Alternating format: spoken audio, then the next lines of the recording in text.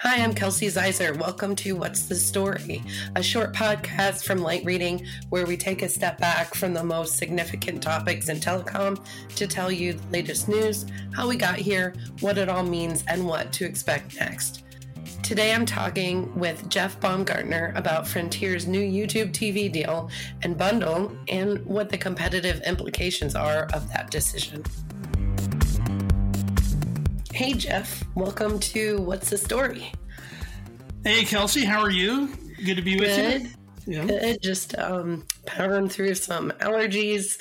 I promise I haven't started smoking a pack a day. Yeah. Well, we'll power through it. Now you're doing okay. Yeah. Okay, thanks. So you have some updates on Frontier and YouTube TV kind of bundle. What's going on there? Yeah. So Frontier Communications, which has been very focused on a fiber build out and kind of a broadband first company, first got together with YouTube TV over a year ago to offer it as a video option that could ride on their broadband service. And they've they've taken it to a different level, I guess you could say. So instead of just using it as an option, like, hey, broadband customer, if you want a TV service, here's an idea. They went to kind of a direct or a integrated billing approach where if you're a Frontier customer, you can not only get YouTube TV, but get it on your on the same bill. So just makes it a little bit easier, kind of a different way to spin the bundle from their standpoint, at least for broadband and TV. And I checked with them, and they last year they were also presenting options for DirecTV Stream and also Dish as a satellite TV option. But moving forward, Frontier considers YouTube TV their main video option. So, connecting with a third party. And, we are seeing a lot of this in general. A lot of broadband operators, cable operators even, that maybe don't want to put as much emphasis on their pay TV product will be teaming up with some of these virtual MVPDs and kind of seeding a lot of that business to them through like a partnership or a referral. Maybe they'll get a bounty in exchange. Now, I'm not sure what beyond the billing integration, if there's like a revenue share or how deep the relationship is, but it is definitely a step beyond where they were a little bit over a year ago. And and then tied in, they were kind of taking a dig at or targeting the old cable broadband pay TV bundle that we know much about, and so they're like, hey, we're kind of unbundling, I think is kind of how you look at it. And interesting timing. I think they're going to offer like $10 off YouTube TV for new customers. I think there's a deal for existing customers who are switching to YouTube TV. And interestingly enough, it comes just as YouTube TV raised their price by $8 a month. So yeah, I can remember if you're a subscriber. Yeah, we just got that notification that it was going to go up. I think when we first started with them, it was maybe like $35 a month. And now you started way in the early days. Yeah, like right when it came out, and then shortly after that, it pretty much doubled. So feeling the burn now. So that's nice that they're offering like a discount for new customers. Did they say why YouTube TV specifically over some other options?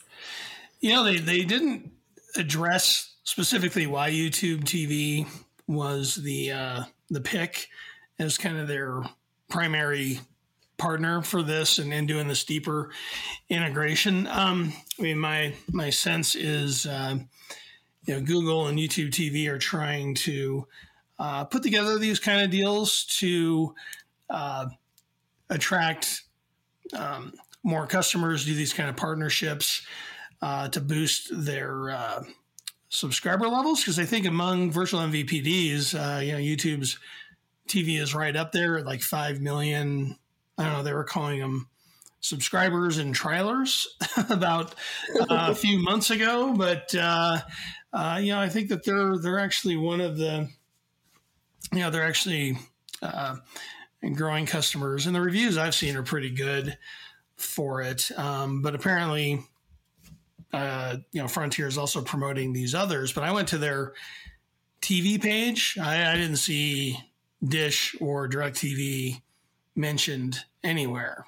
So, Interesting. so I'm not sure how openly they're promoting any of that, but it just feels like, YouTube TV is kind of front and center now for Frontier on the TV side. And, and I think it's, for them to kind of come out with this new bundle is interesting because on the cable TV, on the cable side, at least with Comcast and Charter, there's like the lead bundle is becoming broadband and mobile versus broadband and TV because of all the cord cutting and a lot of more growth coming from the mobile side for those guys. But Frontier, right now, they have not put together a mobile bundle. It kind of comes up on their earnings reports, and their position has been, if we hear from our customer base that it's something they really, really want, it's something, we wouldn't be prevented from doing anything, just nothing's imminent. It just feels like they're really they're laser focused on their broadband strategy and building out doing the fiber upgrades and building that part of the business. And this way they can have a pay TV service without having to do a whole lot of work other than the billing integration that they just did. Right. Yeah. I also I don't feel like we need, I'm sure more will come out in the future, but I feel like there's, and you would know better than anyone, been a lot that have kind of come and gone. And it's a tough market, I think, to get into if you're brand new. Yeah. Oh, from a virtual MVPD standpoint. Yeah. Mm-hmm.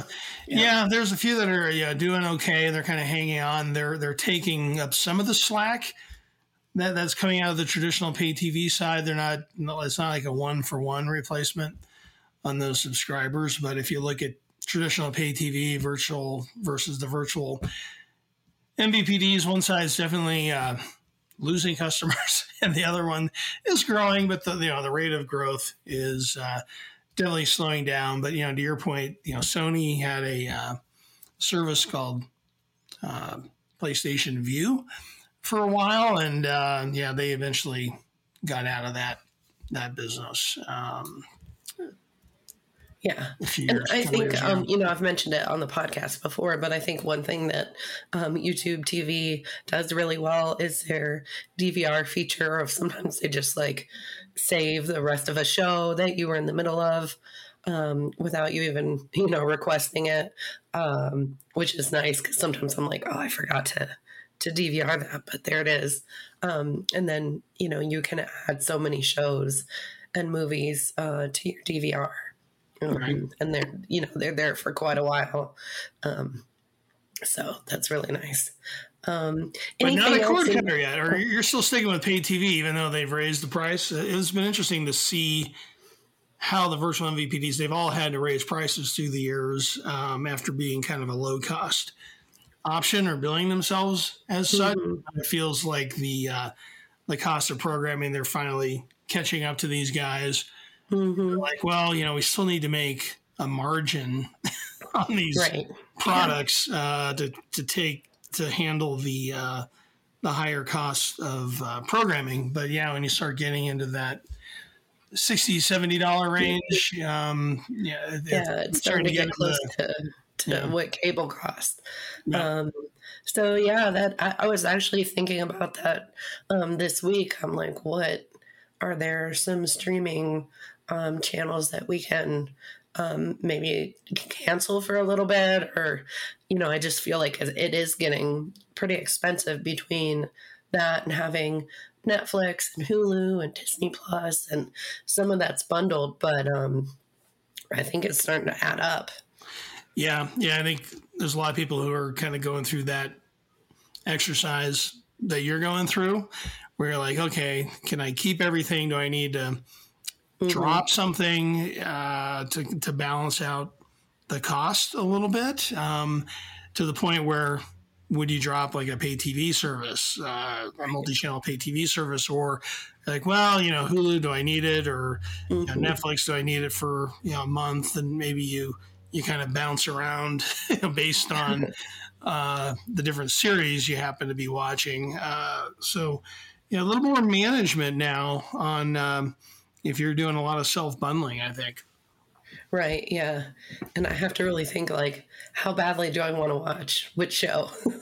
Because they're all on different platforms, and it would just cost a fortune to have all of them. So anything else that you wanted to add about Frontier in terms of, how this shapes up to the competition? You mentioned that some other folks are focusing on like mobile bundles, but do you think this is a pretty good move for them?